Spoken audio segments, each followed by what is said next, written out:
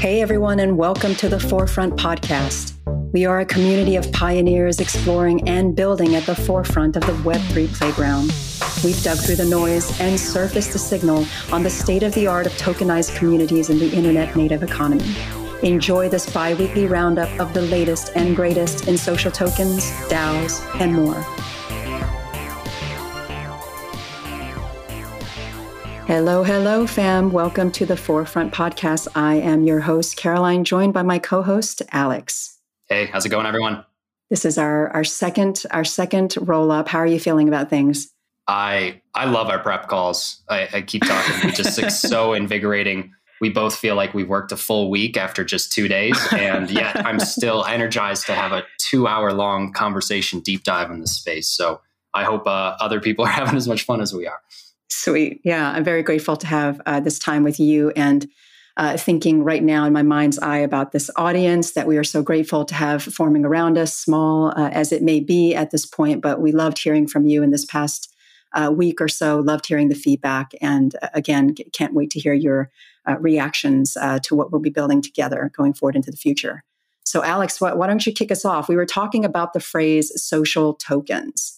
Yes. So I know there's been a lot of talk in the industry about what is a DAO? Like, what are the different definitions of DAOs? And some people have very strong dogmatic opinions on what defines a DAO, anywhere from it's a Discord channel with a shared treasury, all the way to it's this incredible new coordination structure that's going to radically change the way everyone in the world works in these more loftier, all-encompassing type of definitions. And I don't think here at Forefront we want to pigeonhole the industry into picking any one of those. I think it's one of those things that can be fluid. Different people can see those things in different ways, but we thought it would be good to at least have an audience for all the different definitions that are out there when it comes to social tokens and the umbrella of things that roll up into that. Things like DAOs would be one of those social tokens. Personal social tokens. Alex is a great example of one of the first ones. You have NFT-based communities. So all these things might roll up into the definition of social tokens. So we wanted to give an audience to those different definitions so different people can kind of ascribe to those definitions that align with them and run with it.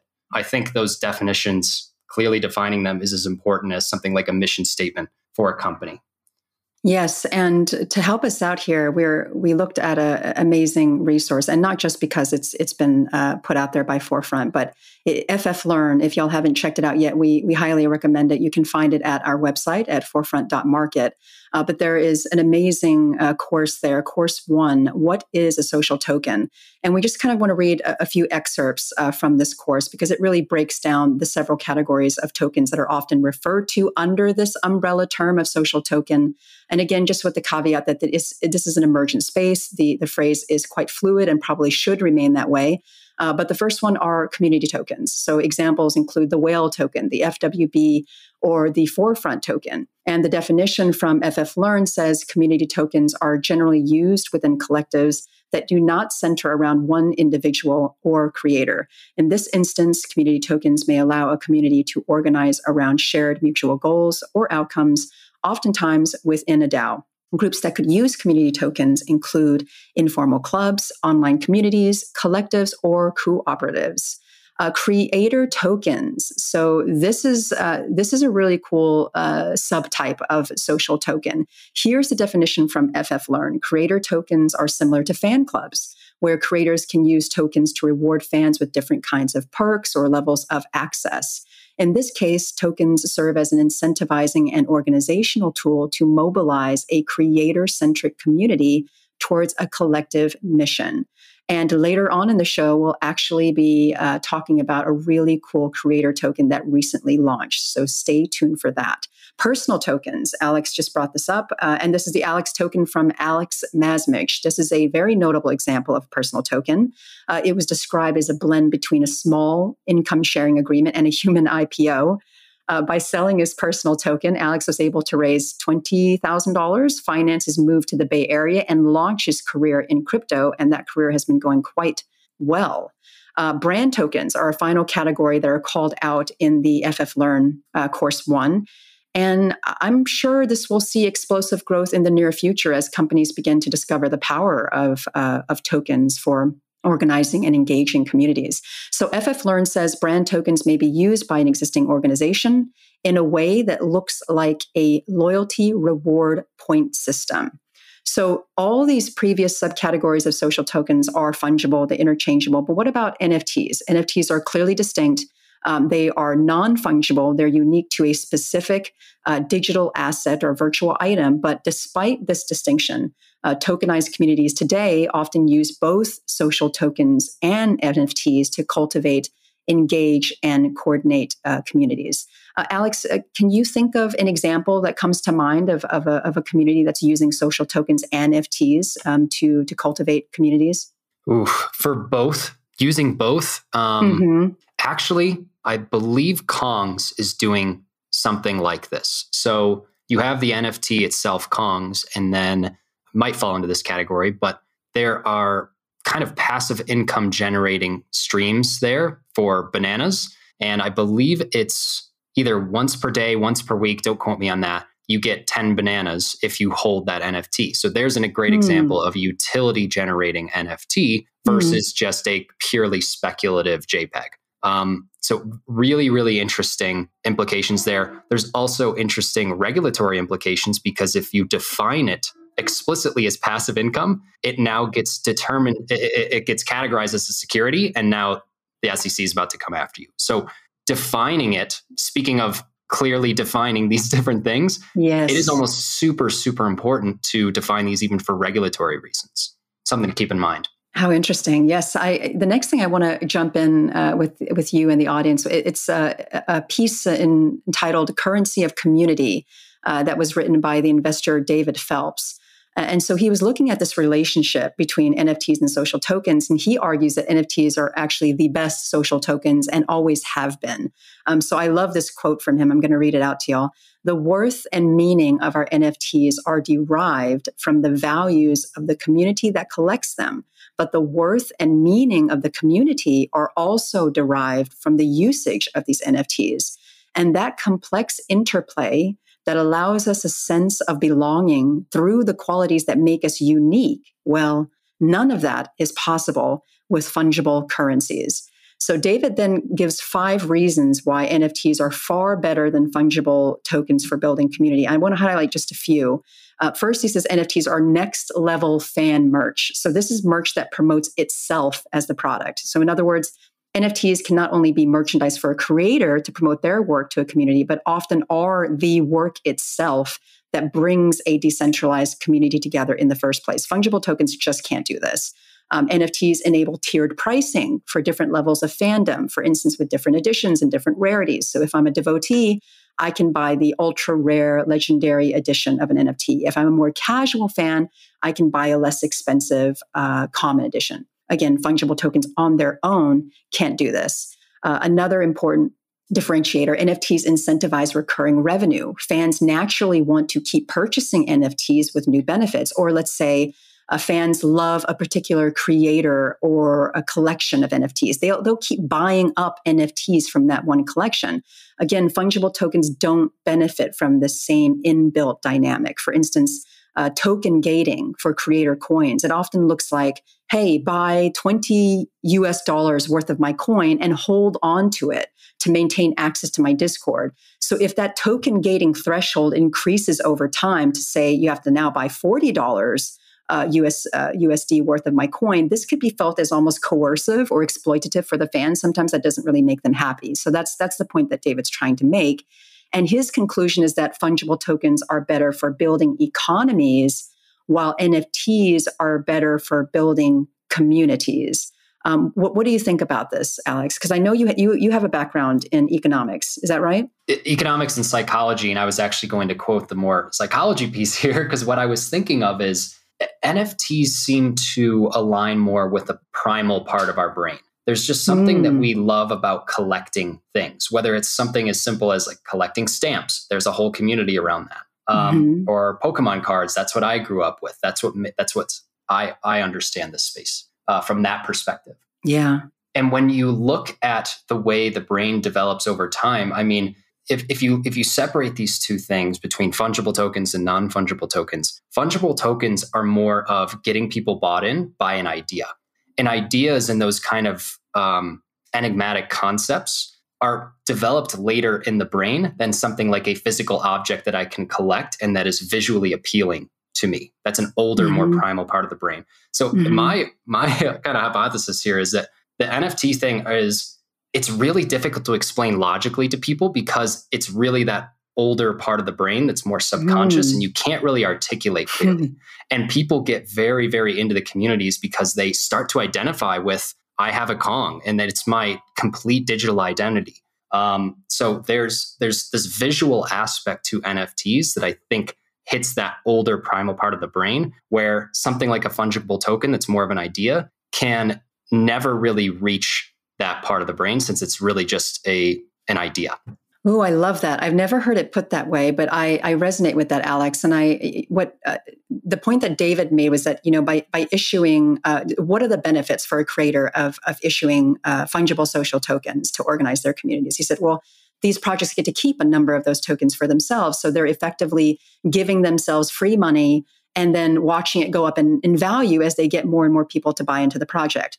So when I thought of this, I think, okay, when you say that fungible tokens are better for building economies, you're issuing money, you're issuing free money. It's an information technology, but that information is relatively one-dimensional. And I think that's kind of like a little bit of, it's very parallel to what you were saying. It's let's say economic speech. For social tokens, that speech revolves around the perception of value that drives demand for the token, and hopefully with the aim of increasing the price. But NFTs build communities because in addition to this economic speech, so to speak, there's cultural speech, there's personal speech, there's so many more layers of interactive meaning, and moreover, ones that we exercise autonomy over. So what you just said, the sort of primal need for us to collect things and to feel like a very intimate connection with that. A particular NFT means something to me for very personal reasons, at the same time that it signals membership in a greater community with its own ethos. So this speech revolves around my identity, my aspirations, and this personal speech element,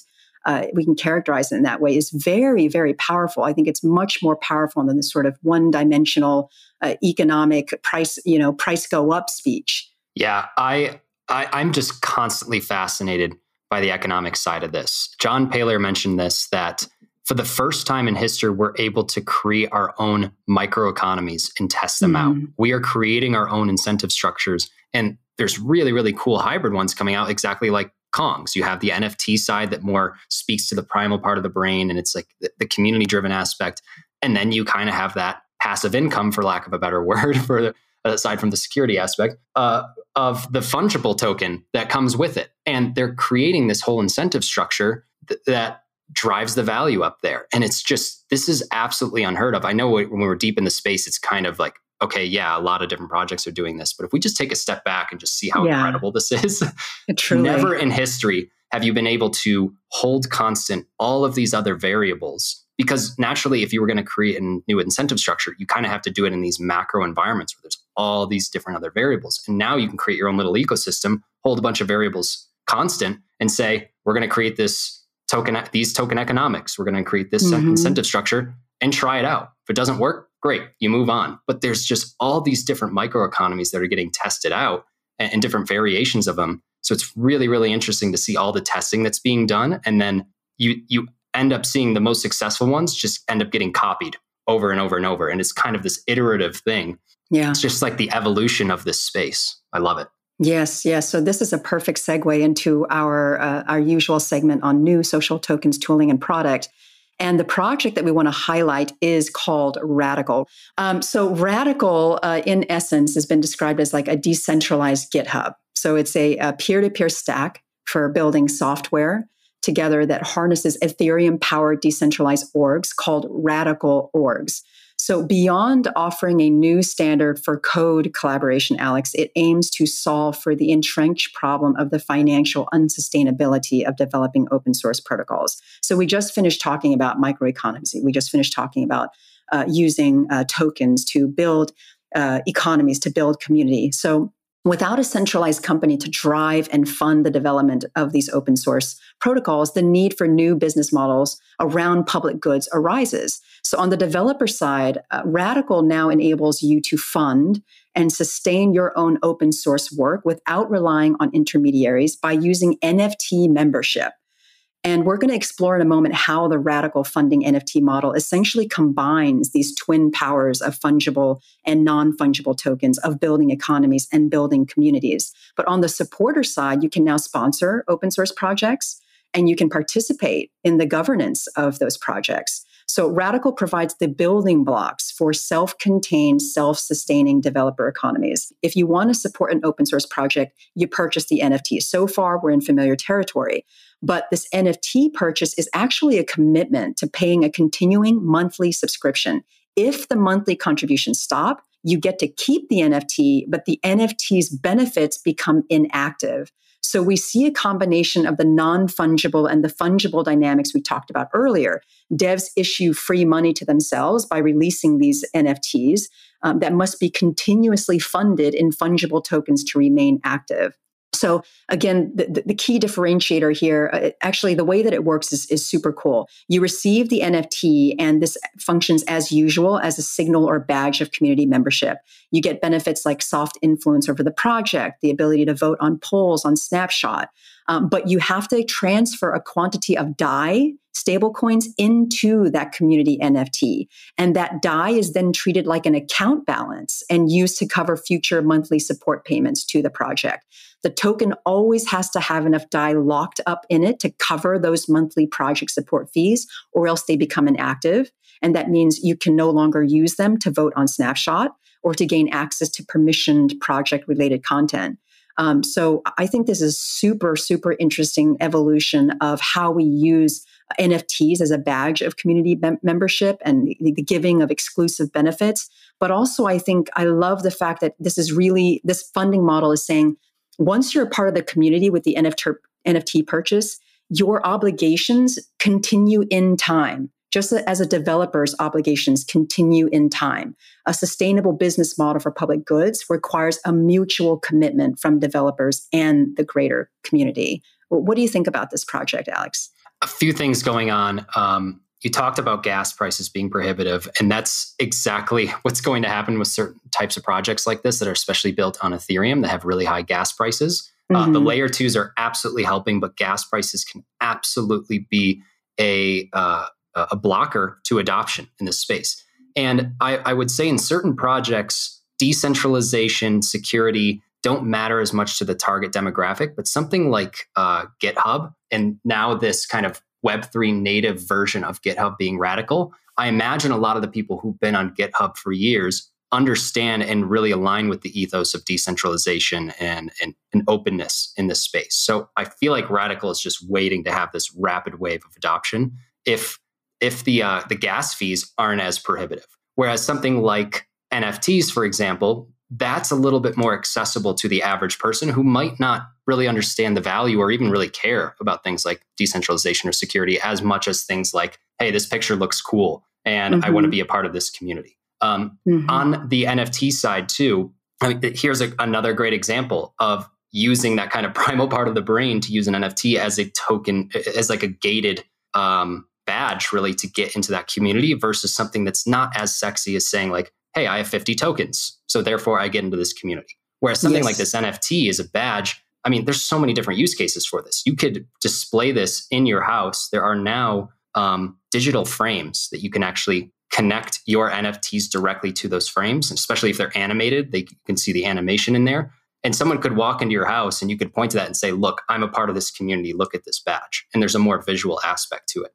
So again, I think it's touching on that primal part of the brain that's going to just, in a non-logical way, and maybe in a way that's difficult for people in that space to really understand, they want those badges on a deeper level. So I think it's absolutely genius as people are starting to understand that and using NFTs more as that badge and that gate into the community versus something that's a little bit more, it's just not as sexy as NFTs, like a certain amount of fungible token amount as a gate. Yeah, totally agreed. So let's jump into the segment on new social token projects. As we mentioned earlier, today we're going to focus on a really cool creator coin project that recently launched. So Felicia Day is the name of the creator. She recently launched her creator coin called Geeks, Geex, on the Rally platform.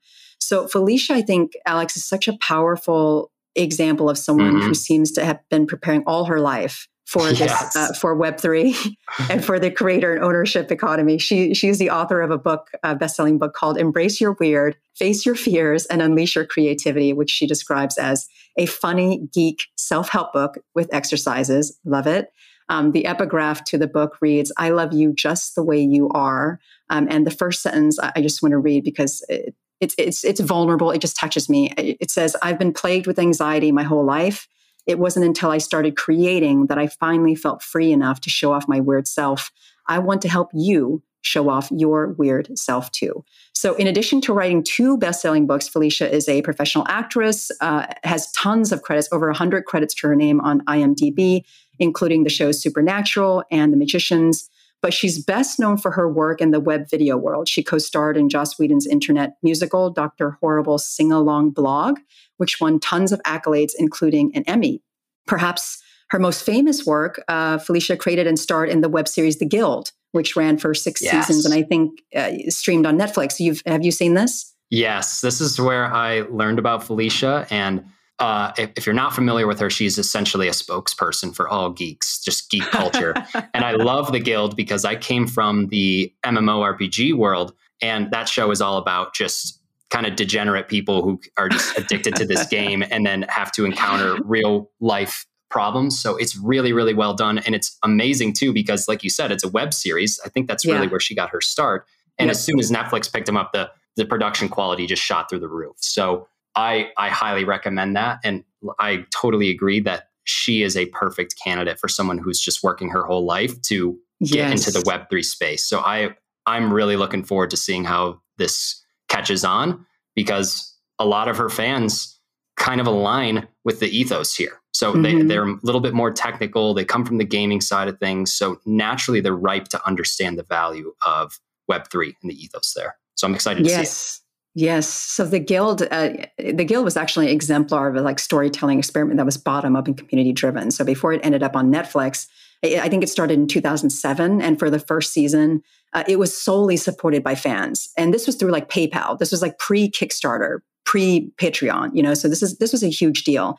And nowadays, Felicia streams on Twitch weekly to an audience of more than 200K followers. She plays Ambition, New World, and Fortnite, where she's racking up thousands of views each stream. She's not too busy these days. She only has 3 podcasts, writes a bi-weekly newsletter on Substack, and has 3 TV shows in development. So a ton of free time on her hands. And across all the social media platforms, she has over 6 million followers. So I'm just kind of creating this image for you of I think the sea change that is coming when more and more people with Felicia's sort of ethos and following begins to cross over into the Web3 space. So she came to the Rally platform in mid-September.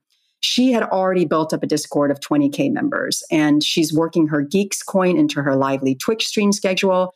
And she's also using the Rally Twitch bot, which overlays her Twitch streams with live donations that are happening on Rally. So she is all in with this creator coin Geeks. So how exactly is she using the Geeks coin? Well, she has a token-gated book club.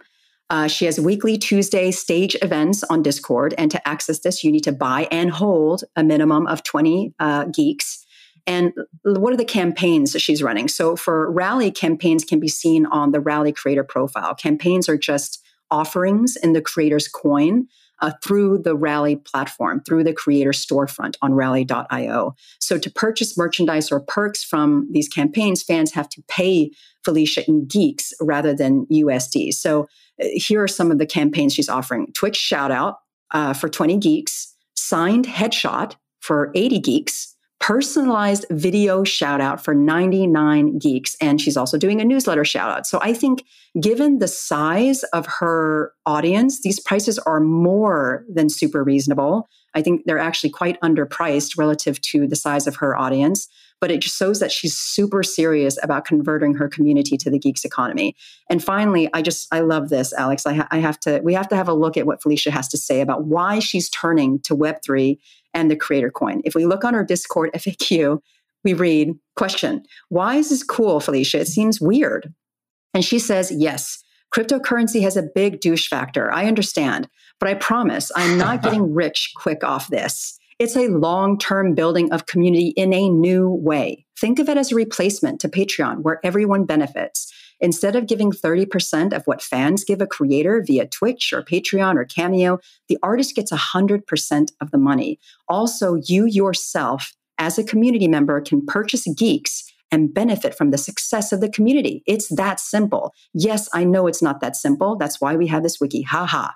So what do you think about that, Alex? I don't think I could have said it better.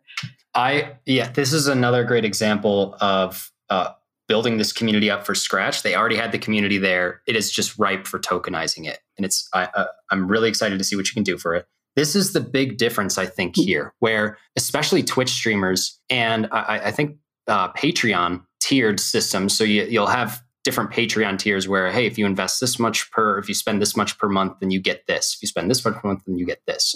But now it's, instead of having the social capital, I mean, she had 20,000 followers when they didn't have any kind of financial benefit to it, right? Owning part of that community. Just think of how much more fervent the fans get now where they own part of her success. I think that just creates such a positive loop here where they are rooting for her. They want her to succeed. And just as in addition to the social capital that's always going to be there, people love her. That's not going away. There's a financial aspect there where they own part of that community. And naturally, when you own something, you appreciate it a lot more. So it's super, super interested to see how the community adapts to this and changes.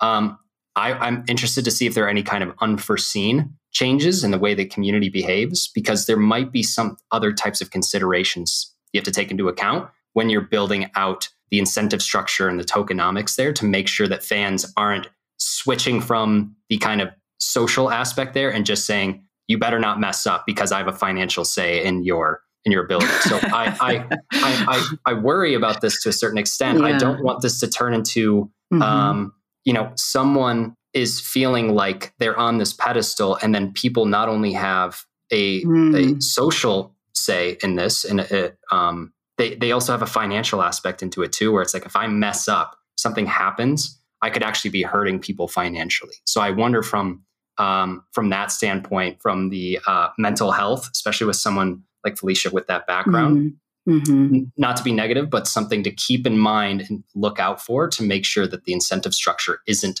encouraging that type of behavior. And it's more of an additional positive energy because people have a financial stake versus people just switching completely to animalistic.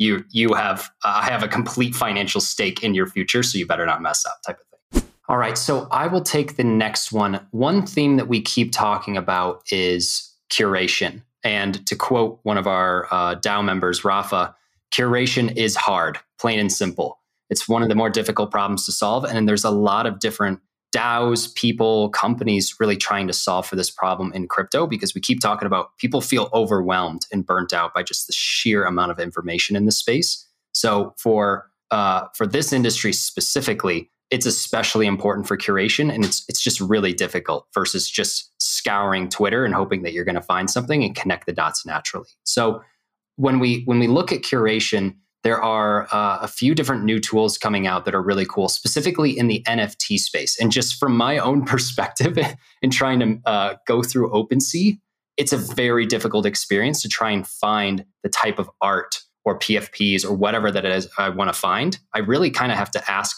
current state, or at least until these tools came out, on Twitter and just follow people who have my same kind of style and just see what it is that they are recommending on Twitter. But now there's an actual specific tool called Context, which is an NFT app. And essentially what it is it gives you a chance to follow certain addresses and see what it is that they're buying. What are they holding? What are members of FWV collecting right now? What NFTs are my friends minting today? So you can actually follow certain addresses to see what NFTs they're looking at. And like I mentioned on Twitter, it's a little more difficult to find those people who have my style and then start to follow them. But once you identify them, here's a great way now to look at that address and be able to explicitly follow everything that they purchase, that they sell, that they hold, and give yourself a little bit of a way to sift through the noise. I mean, NFTs is one of those spaces in the crypto space where there's a ton of noise. There's a ton of copycats. There's a lot of scams. So it's one of those spaces that is absolutely due for curation solutions. And Context isn't the only one doing this. They're not the only solution out there. There are other platforms out there like Nifty's, like Showtime I really like Showtime, looking through that, where it's a much better browsing experience for users to look at art, follow different people. I mean, it's a much better user experience than OpenSea, which is very, very difficult to search on certain criteria and find art that you're really looking for. So I want to keep that theme going of curation, because we're going to get into a little bit more of it later on when we highlight different DAOs. We're going to talk more about Scribe DAO, which is another solution going at a different avenue for how to curate content in the space. So stay tuned for that. Yeah, beautiful. So that takes us out of our segment on exploring the world of social tokens. Now we're going to dive into DAOs. So the first segment is new DAO tooling. I want to jam a little bit on the Orca protocol. This is currently in private testing. There's no token. There's no public launch date yet set. And I'm getting a lot of this information right now from their website and from their Mirror publication, specifically the article Pods, the downfall of token voting, spelled DAO, downfall. So I'm so interested in what these pods may eventually look like, Alex. Maybe you and I can jam on what the possibilities are. But the lead in for this article is just fantastic. So it says, when not fantasizing about the next 1000x moonshot, many crypto natives dream about how DAOs will transform the way people collaborate. DAOs are imagined as flat and fluid organizations, the opposite of the rigid, pyramid-like structures dominating the corporate world today. An organization where every stakeholder gets to speak their mind and be heard, whether you're a big whale or just a small thing. It's a noble end state to pursue, but the reality is that as DAOs grow, they tend to encounter pain points that hinder their progress. So immediately we go into a discussion of what governance is. And I want to highlight a particular sentence here, because I think that it all kind of converges in this sentence. Roughly defined, the ideal governance model is one that maximizes meaningful participation and the organization's efficacy. So this qualifier of participation with meaningful, Alex, I think is very key, because it is well known, for instance, that voting participation in DAOs is usually quite low. So you really can't say that there's meaningful participation or meaningful governance if there only a small handful of token holders are actually participating in that governance. And the theory that's posited for this is that folks do not feel informed enough in the minutia of things to vote. And so oftentimes I think this insistence on maximal governance or on DAO-wide governance turns out to be a formality, or even worse, works against meaningful participation. So the next section talks about the unfortunate reality of DAO scaling. And once again, there's this sentence that I want to highlight. The unfortunate reality of DAO scaling is that it is very difficult to maintain a high degree of participation. As fewer people are willing to participate in the DAO's coordination and governance, the higher the risk becomes of centralized power. So I want to stop there and just say, well, this raises a really important question. And this takes us back to the first episode, Alex, where you and I were jamming on, are we asking the right questions? How do we know that we're solving for the right problems? How do we know that the ideas that we keep hearing are actually ones that have gone through the stress tests and have risen to the top, versus the fact that we may be caught in an echo chamber and everyone's looking at everyone else and seeing the same things and just automatically assuming that this is the way to go? So for me, this sentence, the higher the risk of centralized power with the fewer people that are willing to participate in the DAO's coordination, I ask myself, what do we want here? Are we asking the right questions? Traditional corp culture and globalization, I think it's rightfully criticized for marginalizing, exploiting workers, the community, the stakeholders, other than executives and shareholders. DAOs want to remediate this. They want to bring community in the deepest sense of that term back to the center. They want to empower human beings who contribute their labor. DAOs want members to meet one another as equals. But the question for me is, how do we bring community back to the center, figuratively speaking, in a way that is meaningful and fruitful and achieves the goals of economic association and collaboration, which is, I think, in short, our goals of economic association are to produce what we need and desire and deliver these goods as and when we desire as efficiently as possible. So the question is, do we want as many people as possible participating in every minutia of DAO governance, or do we want people being brought into the fold as community members, as supporters in other ways that frees them up to live meaningful, humane lives and to produce and create and drive forward their own initiatives? I don't know if you have any thoughts that you want to share on this, because I think this is super important. I love the philosophy they're coming from in solving this problem. And I think going back to, are we asking the right questions? Well, what's awesome about this is a way we can do that is keeping this open and allowing all of these different DAOs, all these different entities, individuals to try different things. There's all of these different ideas floating around in governance structures and different incentive structures. Like, how do we get people to do what it is that we want? And this is a perfect example of what we talked about in the last and in the first episode, which is how do we, I know a lot of people are saying, how can we onboard as many people into the DAO space as possible? But when you're looking at it at a single DAO, okay, well, let's extend that logically to the end. What if you have 50,000 people in a DAO? Yes. And what Orca Protocol starts to talk about is naturally the larger it gets, the more difficult it gets to coordinate. And that's the problem they're trying to solve for. And I love the way they're going about it. This is actually something I might want to talk about offline for Forefront, because it's really interesting, the type of way to coordinate people into these smaller, more specialized groups. And I think we're adopting it to a certain extent. It's working really well, but I'll kind of hold off on my bombshell kind of thoughts here on this until we go into the next one here, which is talking about decentralized autonomous media networks, because I think they go hand in hand here and get to a really, really interesting point. Yes. So as Alex, as you mentioned, we, as the DAOs grow, as the number of people and contributors increases, there we come to a sort of fork in the road. If we sort of emphasize decentralization, then we also are kind of having to compromise on a certain amount of disorderliness. On the other hand, if we bring in organization and structure, then there's the risk of having centralized governance power. So the way that Orca wants to solve this, and you've already intimated it, they call the solution pods. So essentially, we're decentralizing or deconstructing the image of a monolithic DAO into a DAO of DAOs, or a DAO of mini or sub-DAOs. So this is sort of a composable intra-DAO design philosophy, which harkens back to our discussion in the first podcast on Zodiac. So pods are being described by Orca Protocol as a clean and intuitive interface for multi-sigs, access to which is gained through membership NFTs. So this kind of hat tip back to the radical funding model. But I think pods are reimagining governance as small, local, representative-based, resting in small working groups formed around a specific expertise. So I really, really love this, Alex, because the human element is brought back in. This is governance based around people with expertise, and not just a narrow insistence on on-chain governance, not just a narrow conception of wallet-based governance. I think the implication of an architecture of pods is that the privileged knowledge or the expertise or specialization of a group of people is always relative and mutual, in that privileged knowledge cannot unfold for the benefit of the whole without in turn resting on the privileged knowledge of others.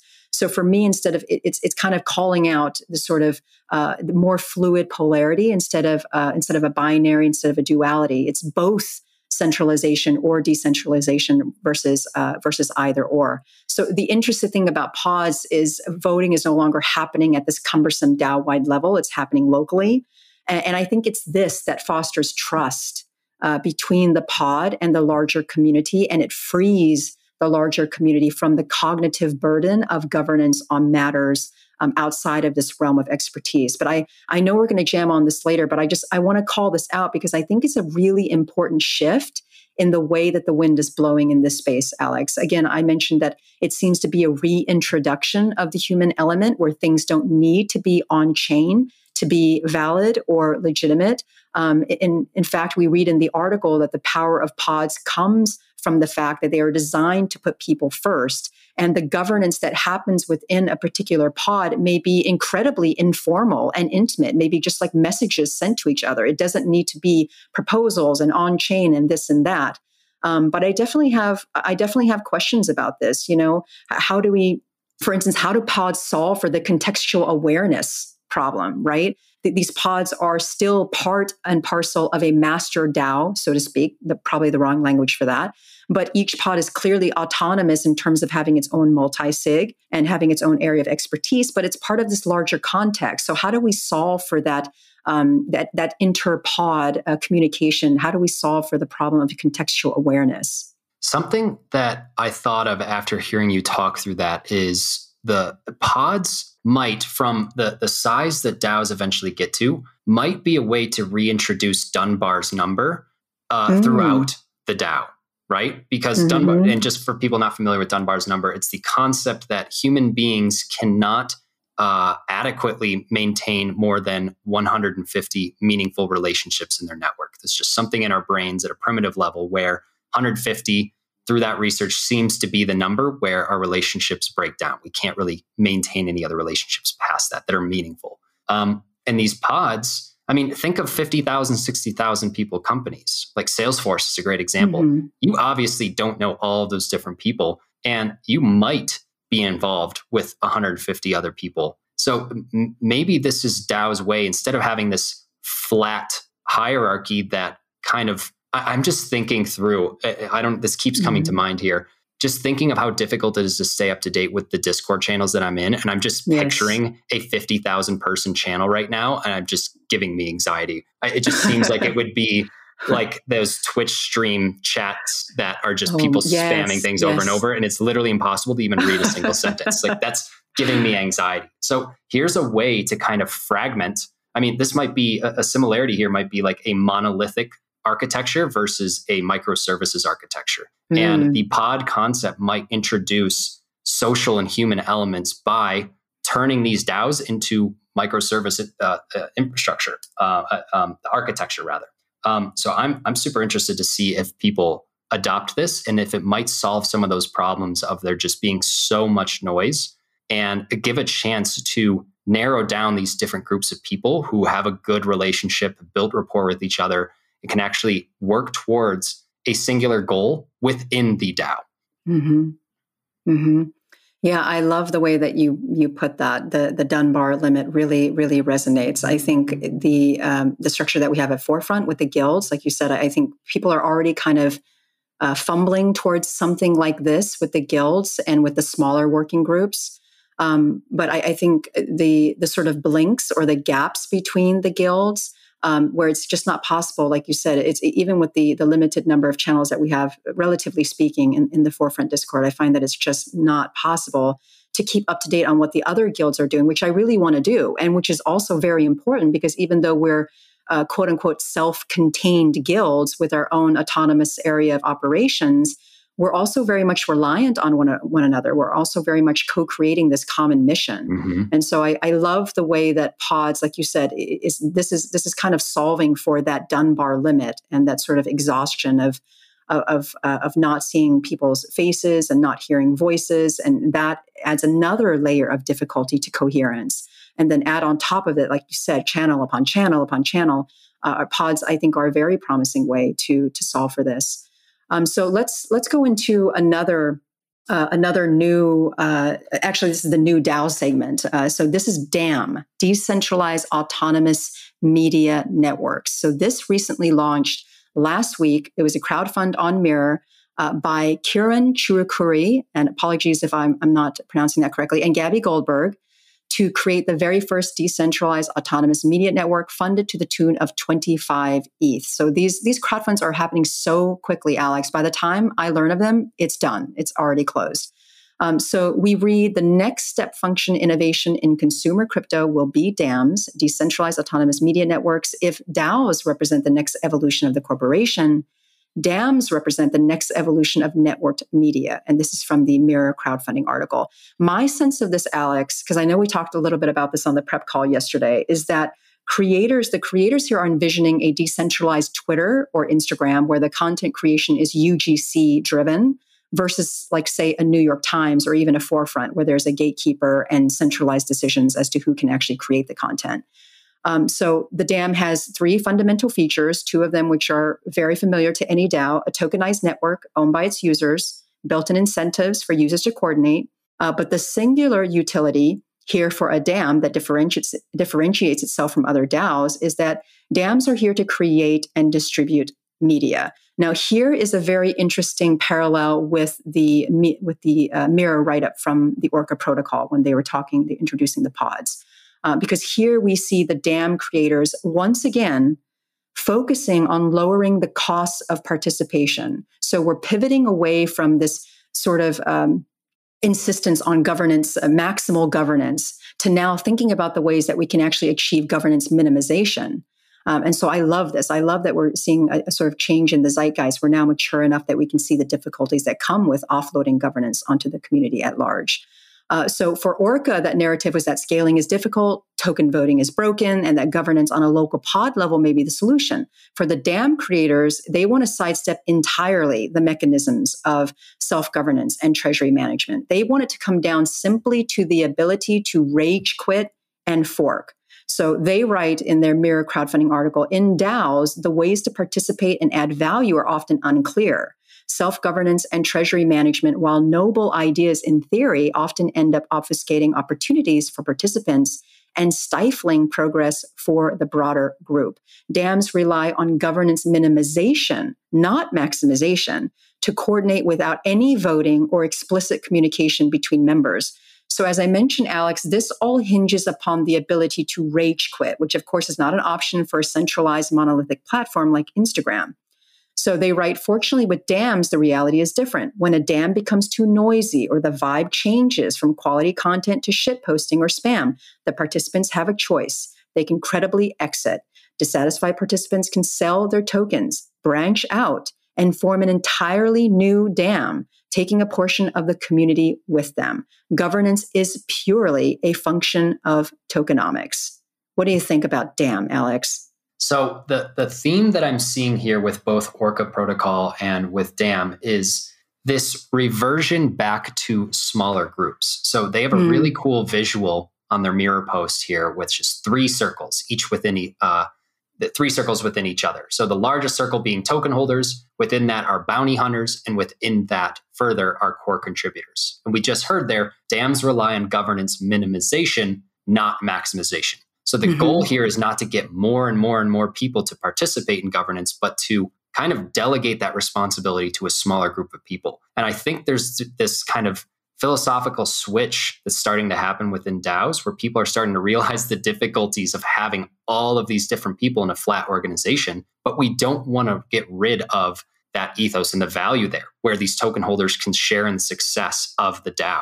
There's still a role for those people, but maybe it's not as involved as we thought it was before. So my kind of big thought here is that there's kind of like a political shift here in the way we're looking at this, from seeing DAOs as democracies versus now seeing them as being more valuable, being run like republics. And the big example here from history is Athens being one of the most famous democracies. And if we look at our country, which I'm not saying is a shining beacon of light of the way to do things, right? There's definitely some inherent gaps there, which we'll get to here in a second. But the founding fathers of the US saw some of the pitfalls of just pure democracy and kind of rule of the mob, rule of the majority. And this is why we have something that's more closely aligned to a republic. You could say representative democracy. They're essentially the same things. And I know these are things we probably all learned in social studies in elementary school and middle school, but I'm actually going to throw those in the show notes for people who need a refresher on the exact definitions between the two, because they are similar. But I think the main difference here being that in a democracy, it's exactly like what people have been trying to do in DAOs and haven't seen much success, which is getting everyone involved in every single vote. The reality here is that we don't necessarily want people voting on every single thing because everyone has different varying levels of commitment to the DAO. Everyone has varying levels of understanding on these different concepts. So for someone who doesn't really care about a certain proposal, you probably don't want that person voting on the proposal if they haven't done their homework. And likely that person is saying, you know what, at some point, I just want to find someone who I trust and give them my vote so they can represent me. And here is an interesting kind of switch in the blockchain space where we keep talking about the value of trustlessness. And what blockchain has been doing an amazing job of is eliminating trust in the areas of the economy where you don't want trust, where trust is not a valuable thing. There's a lot of exploitation going on in those trust-based relationships right now, and blockchain is solving for those. But that's not to say that there is absolutely no role for trust in Web3. We're all human beings at the end of the day. There are certain aspects within the Web3 space where now that we've eliminated the need for trust in kind of middlemen situations, we now can reintroduce trust in these areas that it's incredibly valuable. And I think this is what's going to start happening is DAOs are realizing the need to focus more on, instead of treating the DAO as trying to get a ton of people to coordinate towards a single goal, what instead is going to be is something like a ton of people supporting a small core group of active participants who are working towards that goal. And the big difference here between the way our government is run and the way DAOs are run is you have exit strategies like Rage Quit, like the Zodiac module exit, where if people don't agree with the direction, if the person who they trusted, they break their trust or isn't representing them anymore, they can pull their stake in that DAO and they can go somewhere else. And that is the key difference, in my opinion, that will make more of a republic style governance structure in DAOs work, as opposed to the way we all are seeing in the Web3 space, it breaking down, at least on the US government side of things. So it'll be really, really interesting to see how many other DAOs adopt this philosophy, because I feel like for the people who haven't even adopted it and made this realization, there's a lot of people thinking right now that this isn't working, we need another way. So I wouldn't be surprised if we start to see a bunch of different DAOs adopting this method of really starting to establish trust in the smaller core group of developers and allowing people the freedom to vote with their tokens to say, you know what, I trust this person, I trust this DAO and the mission, and I'm going to vote with my tokens and my money versus being involved in every single different snapshot vote. It's like, I trust this person, they can take the reins. And if they don't go the direction that I want, then I have the freedom to exit. Yes. And I love what comes up for me, Alex, is that I think we're kind of, I think we need some sort of conceptual separations between what we're aiming for. I remember in the previous section, we were talking about the Orca protocol. I highlighted this sentence. I was like, what is it that we really want? What is it that we're really aiming for? And I think in the insistence upon maximal participation, everyone voting on every single little thing, I think the intention is rooted in the move towards the decentralization, not only of capital, but the decentralization of power, the decentralization of the community being normally marginalized in the traditional corporate culture. We wanted to counteract that by bringing everyone into the fold in a very specific way. And so there is this sort of, I think, an implicit yearning that we're saying, look, we're equal. We ought to meet one another as equals. So it shouldn't be that a centralized board of directors or a core group of people get to make all decisions. We should all have a say. And I think that this intention is so spot on, and it's speaking to very real and human aspirations that need to be fulfilled. But I think we need clear conceptual lines here. I think that there is a difference, for instance, in the ways that we are naturally not alike or not equal to one another, which are actually fruitful for economic association. An example of this would be specialization, expertise, unique knowledge and experience, And this goes back to what we were saying. I think DAOs are beginning to realize, like, oh my gosh, maximal governance is not working. People don't have the actual knowledge or expertise in all the minutia, and we're creating a huge cognitive burden for the community in expecting this to happen. We're kind of jumping through the hoops and doing formalisms that don't really matter. So the former example of what I said of the ways in which we are naturally not alike and not equal to one another, and which are actually really good for economic association, versus the ways in which we are completely alike and equal to one another. And I think this speaks to the impulse that kind of led us down this road to insisting upon maximal governance, which is like, hey, we're all human beings. We all deserve to have a stake in this economic life. We deserve to have a say. And I think that is incredibly justified. For instance, the desire for a minimum, a livable wage. I mean, I really have a difficulty with that phrase of minimum wage. A livable wage, a sustainable wage, a humane way to make a living is, I think, a better way to put it. But I think in that desire, we are all justifiably alike. We are all human. We all deserve the same things. And so governance, whether or not this is going to be a DAO that does this, I don't think so. I think it's less economic and more sort of falling in the realm of equity and the legal world and government in the traditional sense of it. So I don't know if that makes sense. I'm kind of thinking through it as you were talking. That makes sense. And I think the thing I failed to mention here is that, and I can imagine some people might feel a little uneasy when they're talking about, this sounds like a more like we're creating an aristocracy internally in these different DAOs. And I don't want it to seem like that's what we're asking for here. What it does, and this is how it's inherently difficult from the US, because right now there are inherently large opportunity costs to leaving the US. You could say, look, I don't like the direction this country is going, whatever, blah, blah, blah. My representatives aren't representing my interests. I'm going to leave the country. There's a lot of opportunity costs there. You have you grew up in this culture. You have a bunch of friends here. You speak the English language. I think things like remote work are reducing the barriers to exiting, and you are going to see it with a lot more people exiting the country and exercising that power, that freedom to do that.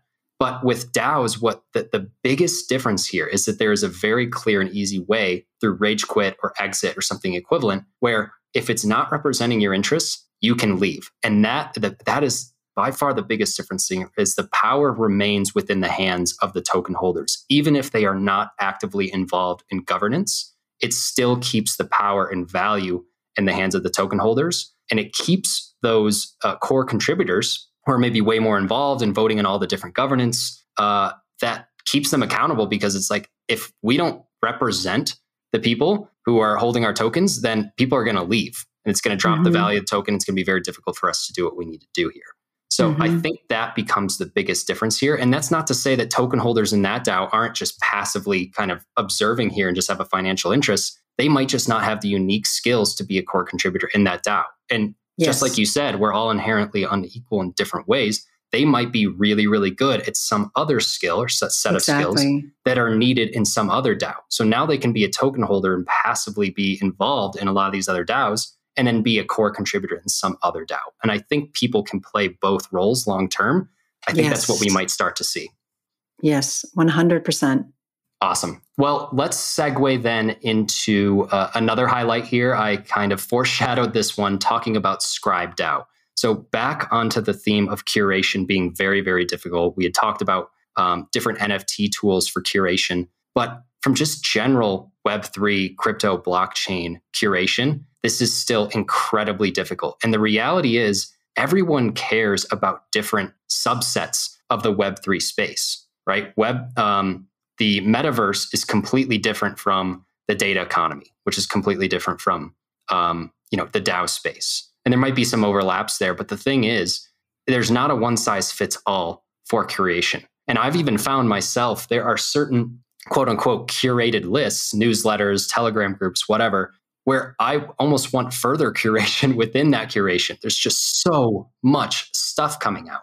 And the thing is here, if you try and centralize that curation, you're going to burn out the curator. It's really, really hard. So what's interesting about Scribe DAO, who is actually run by Jim, he's part of Forefront as well, really good guy. he created this, and what this is aiming to do is decentralize curation. So eventually, what's going to happen is people who curate for ScribeDAO will. This is the way I've seen it so far. Will post a thread on Twitter that's kind of like a TLDR on news that just got released, and they'll add all the different links to the news source, but kind of give the cliff notes there so it's easy for someone to quickly skim. Mm-hmm. And what they'll do is they'll tag ScribeDAO, and eventually what's going to happen is those people are going to be financially incentivized and rewarded for curating that content with ScribeDAO's native token. So this is a fantastic way to decentralize the curation there. And what I imagine will eventually happen is you will get certain themes and topics that are curated, and you could subscribe to a particular list and say, I'm interested in metaverse. So I'm just going to look through ScribeDAO's all of the curated metaverse topics and news that are TLDRs, and I can quickly skim through them, get a feel for the story. And if I'm interested in some of them, then I can click and read the full story on 2 or 3 of them. And I think this might be the future of curation, where you're decentralizing the work. And because you have enough people working on this, you have a way to kind of segment the industry. And it's not like, here's all things Web3. It's more of like, what are you interested in Web3? All right, let's boil down and make sure that we're giving you content specifically in that space. So again, there are tons of different projects going on talking about curation. I mean, Gabby Goldberg with Decentralized Autonomous Media Networks, that's another example of curation there. So there's lots of different methods for coming about the same outcome. So I think that's an amazing project. I'll be interested to see how people adopt it. I'm subscribed to them I'm following them on Twitter. So I've loved it so far personally. Yeah, I was really curious about this. I had heard about it, but didn't check it out until we were doing research for the pod. And I hopped into the Discord and kind of looked at the stats. So they have 700 members in the Discord. They have 80 scribes, and they have 23 knowledge seekers. So knowledge seekers is the only role that can send a request in the requests and assignments channel. So these are scribes that have done 3+ assignments. I checked the Notion because they have a backlog of requests that they keep track of on Notion. And to date, I see a total of 250+ requests. The vast majority are already complete.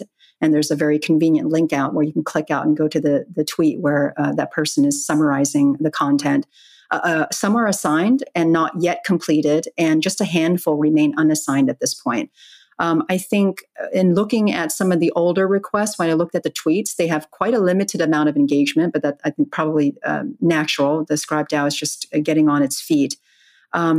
And I also loved that the scribes' incentive was to build up their crypto resume and their social capital, and that the knowledge seekers who are putting out these requests are essentially being leaned on and saying, hey, if you're going to put a request out there and the scribe is doing this contribution, then it would be great if you could try to fold them into your network by retweeting them. So I love that. Yeah, it's really, really cool. It's a really cool way of operating.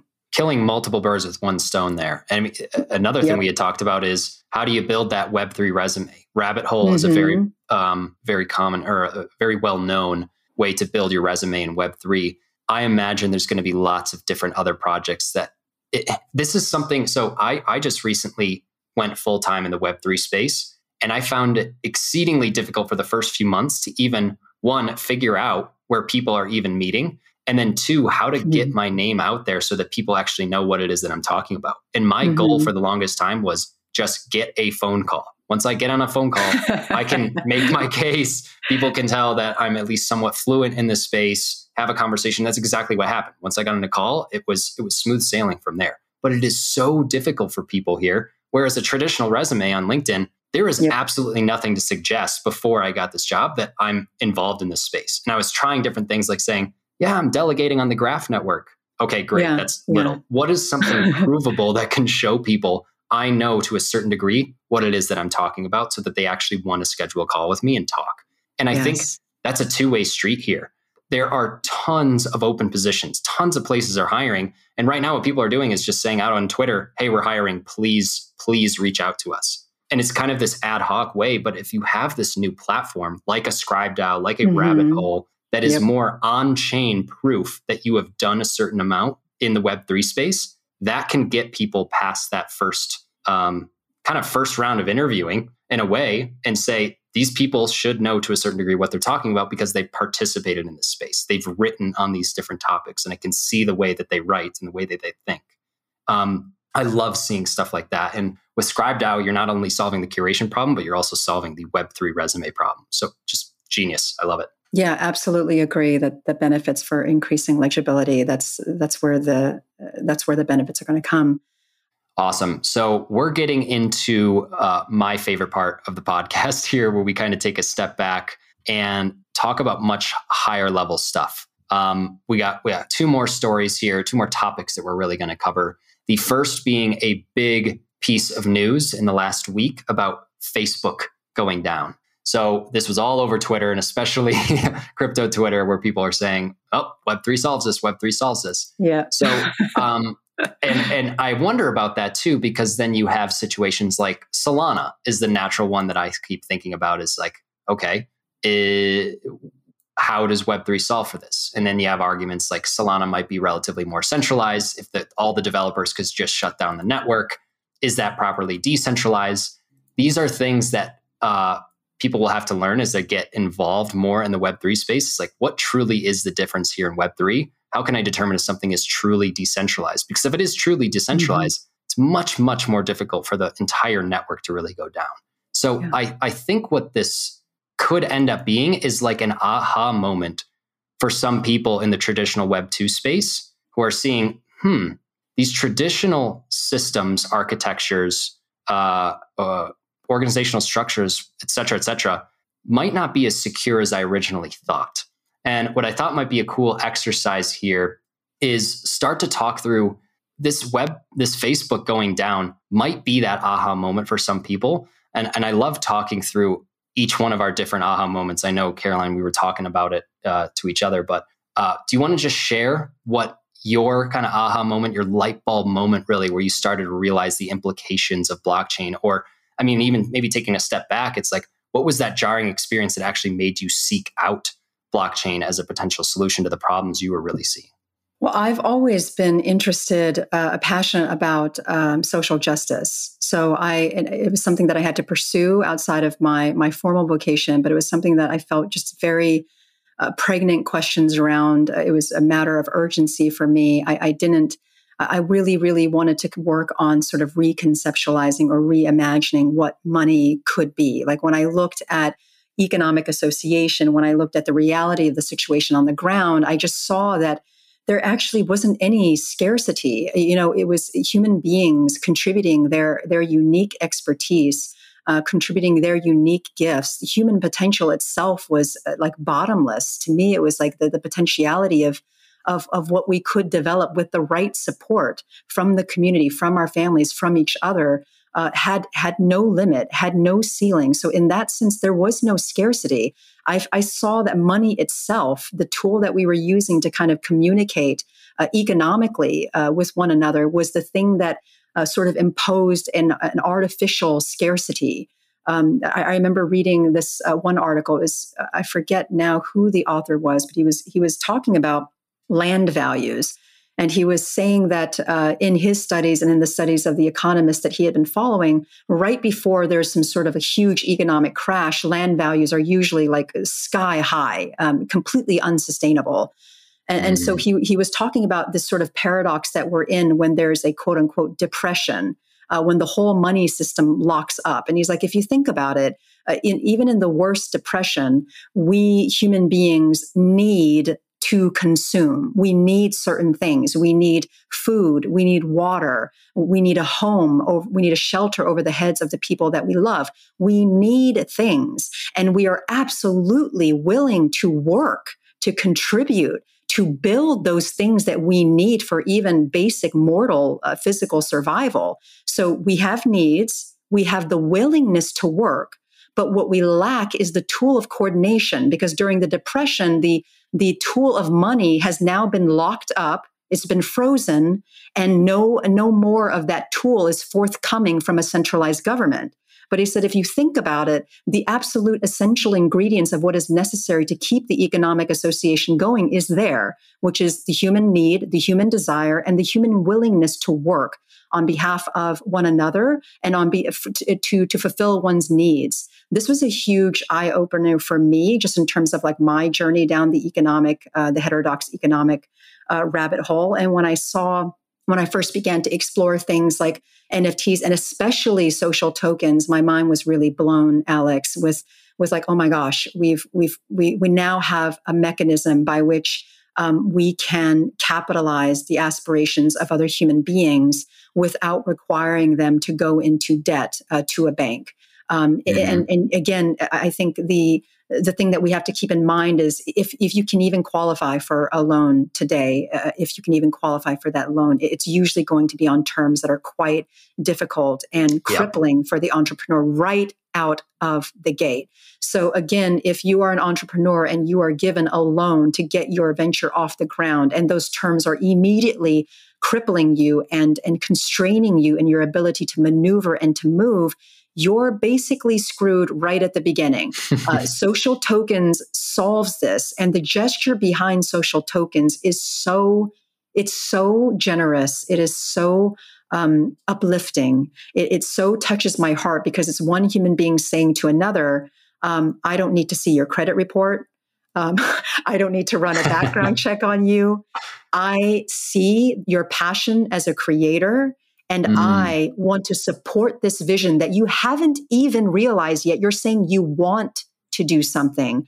And the power of your aspiration is something that I want to capitalize and support. That was my aha moment.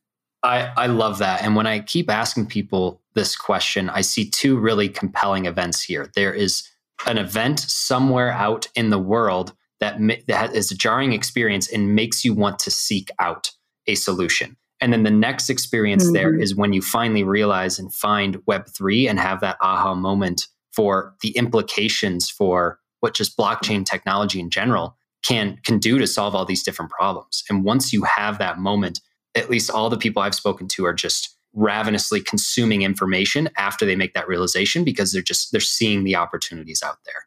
And for my own aha moment, I had both of those things happen to me as well. It really started at the beginning of this year when just the shit show was happening at the Capitol. And I had this kind of realization that I don't necessarily have as much faith in the traditional systems as I thought I did. And just telling myself that, I was naturally seeking out solutions to that problem.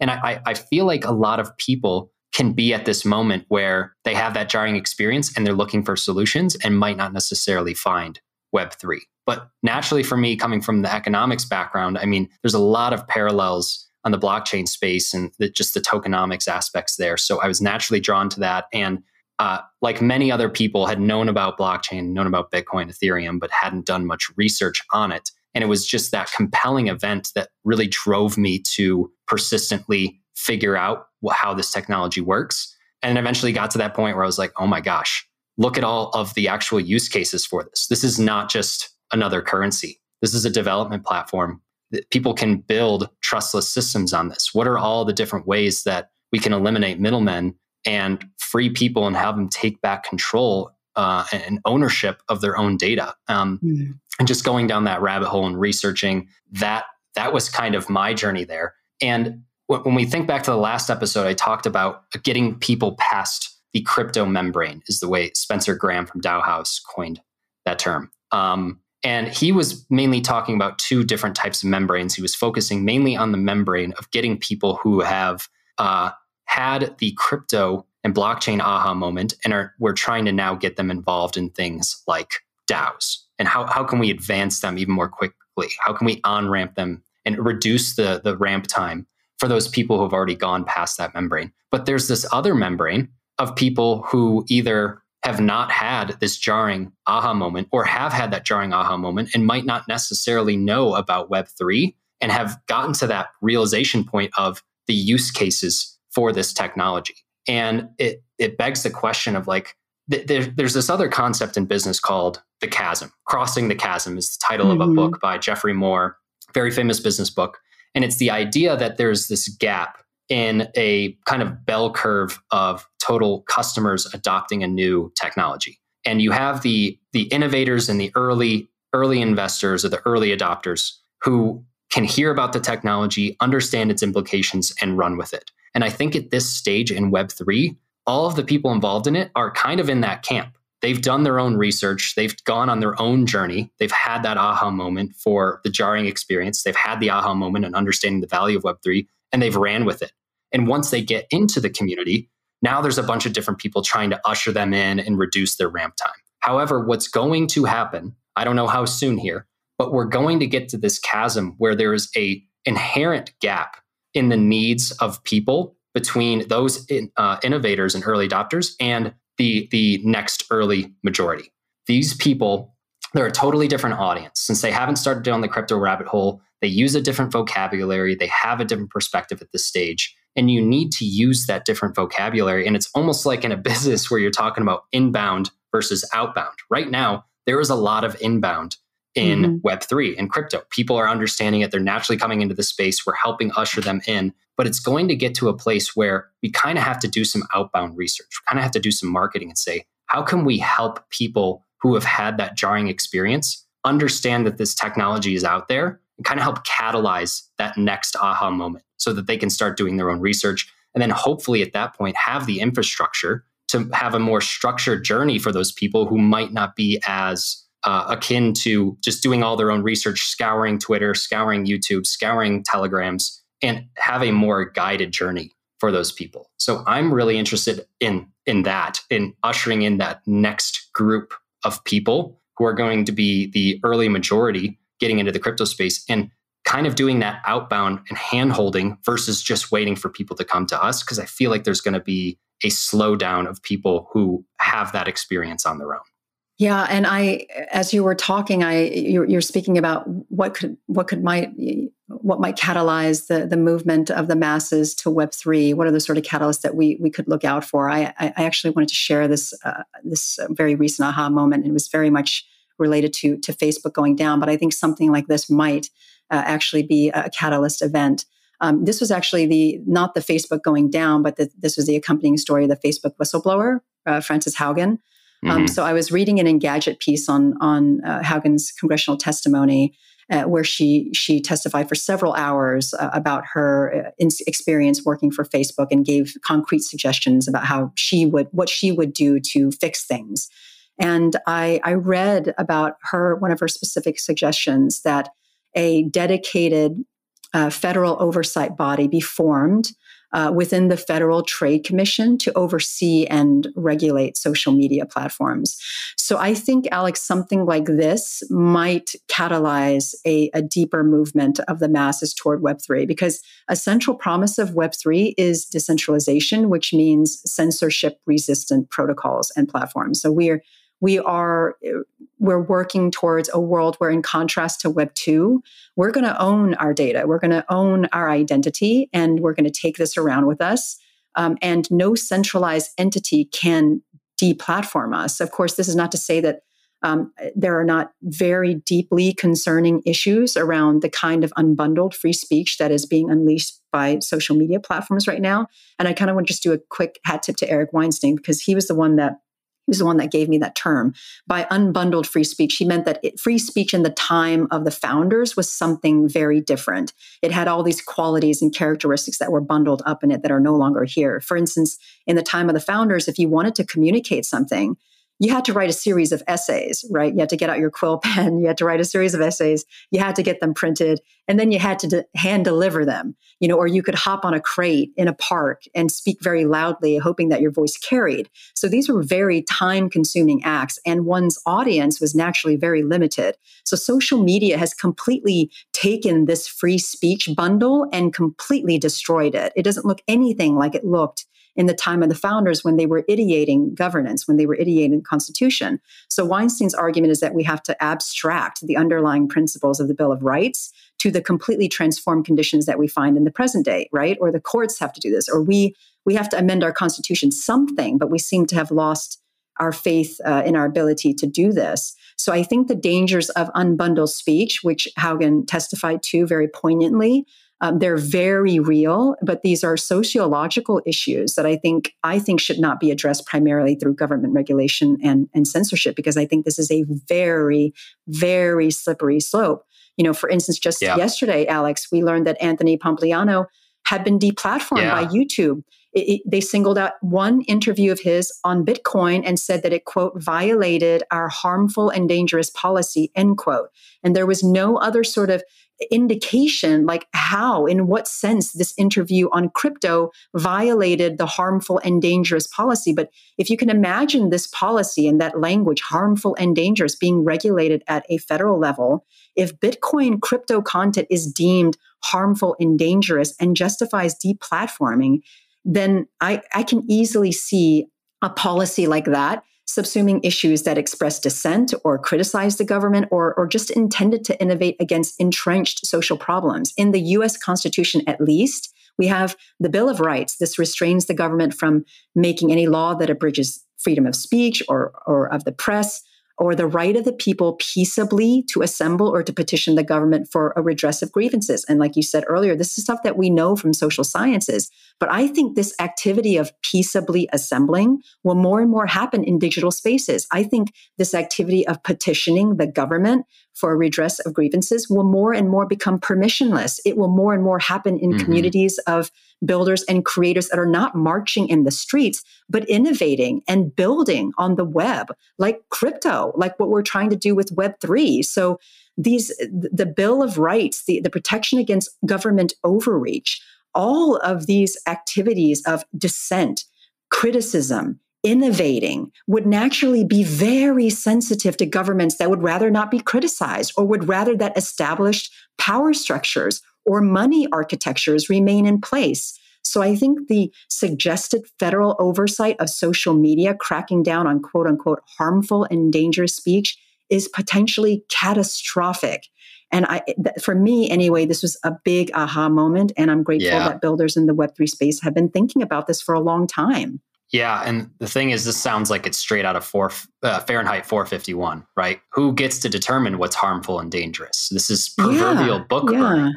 And the thing is, a lot of people might be feeling exactly the same way. And they might be feeling one of two ways afterwards. They either feel powerless because they have no idea what kind of solution could actually solve for those problems, or they chase after a solution, like you were saying, is they might have their hearts in the right place and see the problems, but the solutions just aren't feasible to actually solve for the problems. And I know we're all biased here in the Web3 space. We feel like this is the best way to solve for this, but at least giving it an audience so that people can determine for themselves that, yes, this is the solution I want to work towards because I feel like it's the best thing out there for solving the problems that I and all these other people see in the world. Yes. Well, I want to get into our last topic.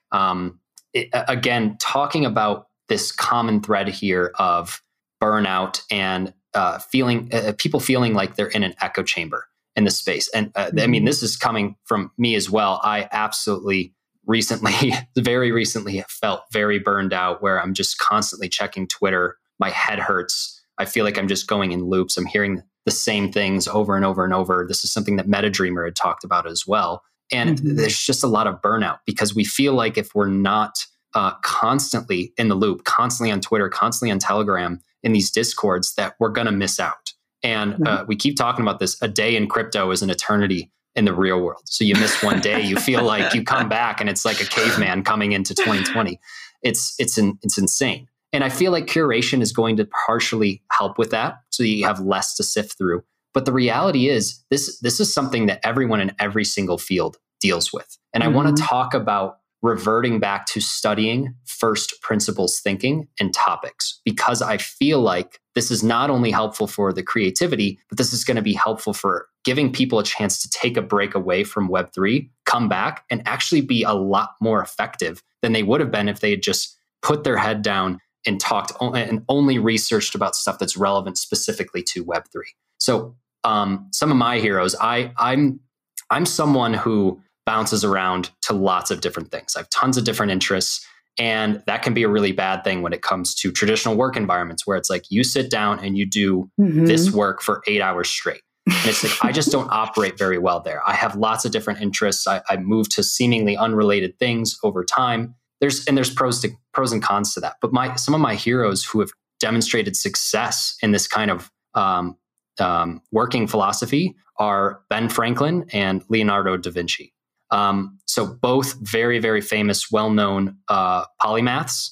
They were known for their scientific contributions, philosophy, art, all these different other type of things and skills that they got involved in. And you look from the outside and it's like, how could these guys have been deemed experts in all of these different topics, where some people seemingly work their entire lives towards trying to master one particular skill, and they're doing nothing but that. And you see examples of this, of if you take a step back and you go into other different areas of study, seemingly unrelated areas of study, you unlock a ton of creativity here. And great examples here are like Nike using inspiration from biology for shoe designs, right? Not seemingly overlapping high fashion and biology, but the reality is there's similarities there and inspiration that they can use to design something that seemingly has absolutely no relation to something like biology. Another great example is Josh Waitzkin. He was a child chess prodigy, and he famously had a very well-rounded childhood, especially in contrast to a lot of the Soviet players he was coming up against, where the Soviet players were traditionally having 15-hour, 16-hour days doing nothing but studying everything about chess. And Josh Waitzkin is, he's putting the work in, but he's also going out on fishing trips and playing football and playing chess in Central Park with totally different opponents, with totally different strategies, and kind of having a normal childhood. And the thing is, he was absolutely dominant at his age. And you could say it's coincidence, but in my opinion, it's a factor of this kind of well-rounded holistic education, this kind of liberal arts style education. And in the crypto space, again, there is this pressure to just constantly be deeply involved in Web3 specific stuff because of how fast it moves. And I want to take this platform to tell people to please try and take a break mentally from the space. And here might be my recommendation here. If you can, and you can do any amount of time here, whatever you feel comfortable with, but if you can take maybe a month and you're not pulling yourself out completely from the Web3 space, but you are setting aside a large chunk of your day where you would be scouring Twitter, you would be scouring Telegram, and maybe doing non-productive studying activities in the Web3 space, you instead purposefully pick out a fiction book. Can be anything. I love fantasy. The new Dune movie is coming out. The book is fantastic. Maybe take Dune. Something that has absolutely nothing to do with Web3. You're not thinking about Web3 when you're reading it. Read something that is fiction. The next book you can read is something that is nonfiction, a biography, historical fiction, something like that. And then finally, maybe you pick up a more generalist business book.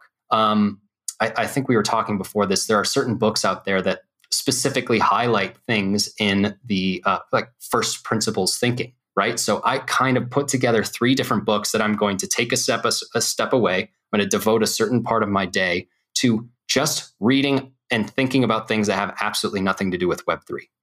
And the concept here, again, coming from a background in psychology, is we tend to, especially in the crypto space, I feel like there's a lot of people who really over-rely on the active conscious part of their brain.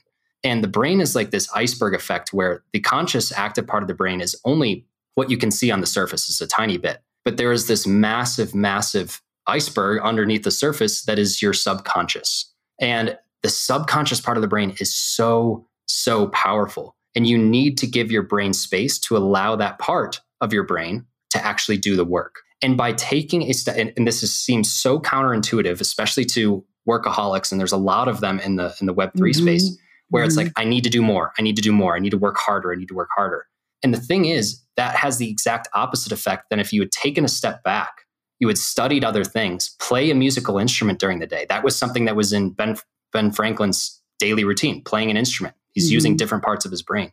Things that have absolutely nothing to do with your field of study. It gives your subconscious part of your brain a chance to work and put those pieces together without you having to sit there and hammer away and say, how can I connect the dots on this? There's tons of famous examples.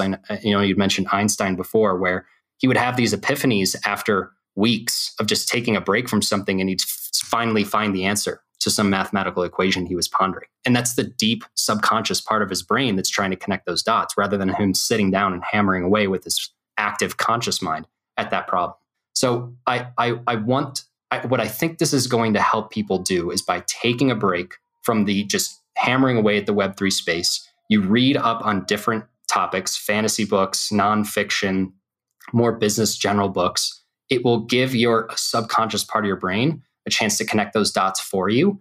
And when you come back to the Web3 space, you'll be feeling way more refreshed and you'll be a hell of a lot more creative because now you are using these seemingly unrelated fields, science, philosophy, math, history, the politics within the Dune book, the biography and learning from the way people organize their day. You will be surprised on the connections that you make and how relevant they become to Web3. And you found answers to questions you've been asking over and over and over in the seemingly most innocuous places. Yeah, I think this is so powerful, Alex. And I'm so happy that we are weaving so many different sorts of threads. It's exactly like you've just been saying. We're weaving so many threads throughout this podcast. We're not just talking about tokenomics. We're talking about design. We're talking about product. We're talking about psychology now. So I love the direction that we're going in. And again, calling back out to the first episode, we were talking about MetaDreamer, and he was kind of bemoaning the fact that he's kind of stuck in this echo chamber where he's going to the same events with all these different people that show up and they're all saying the same things. And he said this very profound comment that he feels that he's getting less and less creative the longer he's in this space. And that is counterintuitive, just like you said. It's like we think expertise and mastery and the command of something comes from completely just single-mindedly pouring ourselves into that. But that's actually not the case. And I think if you were to apply your terrific recommendations and perspectives to MetaDreamer's situation, I would say to MetaDreamer, look, you can't avoid going to these conferences. You have to go. It's not like we're saying you shouldn't go. You should meet up with your friends. You should meet up with your colleagues, even though you have this awareness. And this awareness is actually very powerful. And the fact that you have it means that in addition to going to these conferences, you can, quote unquote, counteract or balance this sort of steady stream of information that is coming at you that is quite familiar by dipping into physics, by reading about history, by looking at philosophers, things that seem extremely divergent. But then, like you said, the subconscious mind begins to draw those connections. We begin to kind of break down, dissolve the hard lines among concepts and subjects and topics, and we begin to actually reach for those metaphors. And that's when the enlightenment, these illuminating moments happen. And it reminds me of the last community hangout that we just had with Kia Krutler. I think I saw you in the audience, Alex, but I was so impressed when I was listening to her introduce herself. She is a writer, artist, philosopher who engaged in community organizing, cooperative organizing before she ever came to the Web3 space. A self-taught front-end developer. So to me, that's an exemplar of what you're saying. And I love that we're closing the episode this way. And yes, we are actually coming to the close because now this time we've outdone ourselves. We are past the 2-hour mark, but I've had an absolutely fantastic time. Alex, once again, thank you so much for the great conversation and the ideas that I'll take with me for a very long time, including this last part about how we can really cultivate creativity, keep ourselves from burning out. Always have an amazing time with these conversations. It's so rejuvenating. And no matter how much we plan this out, we seem to always find new and novel things to talk about on the fly. So it's so much fun. You never know where the conversation is going to go. For everyone else out there, please give us feedback. This is not a set in stone kind of format.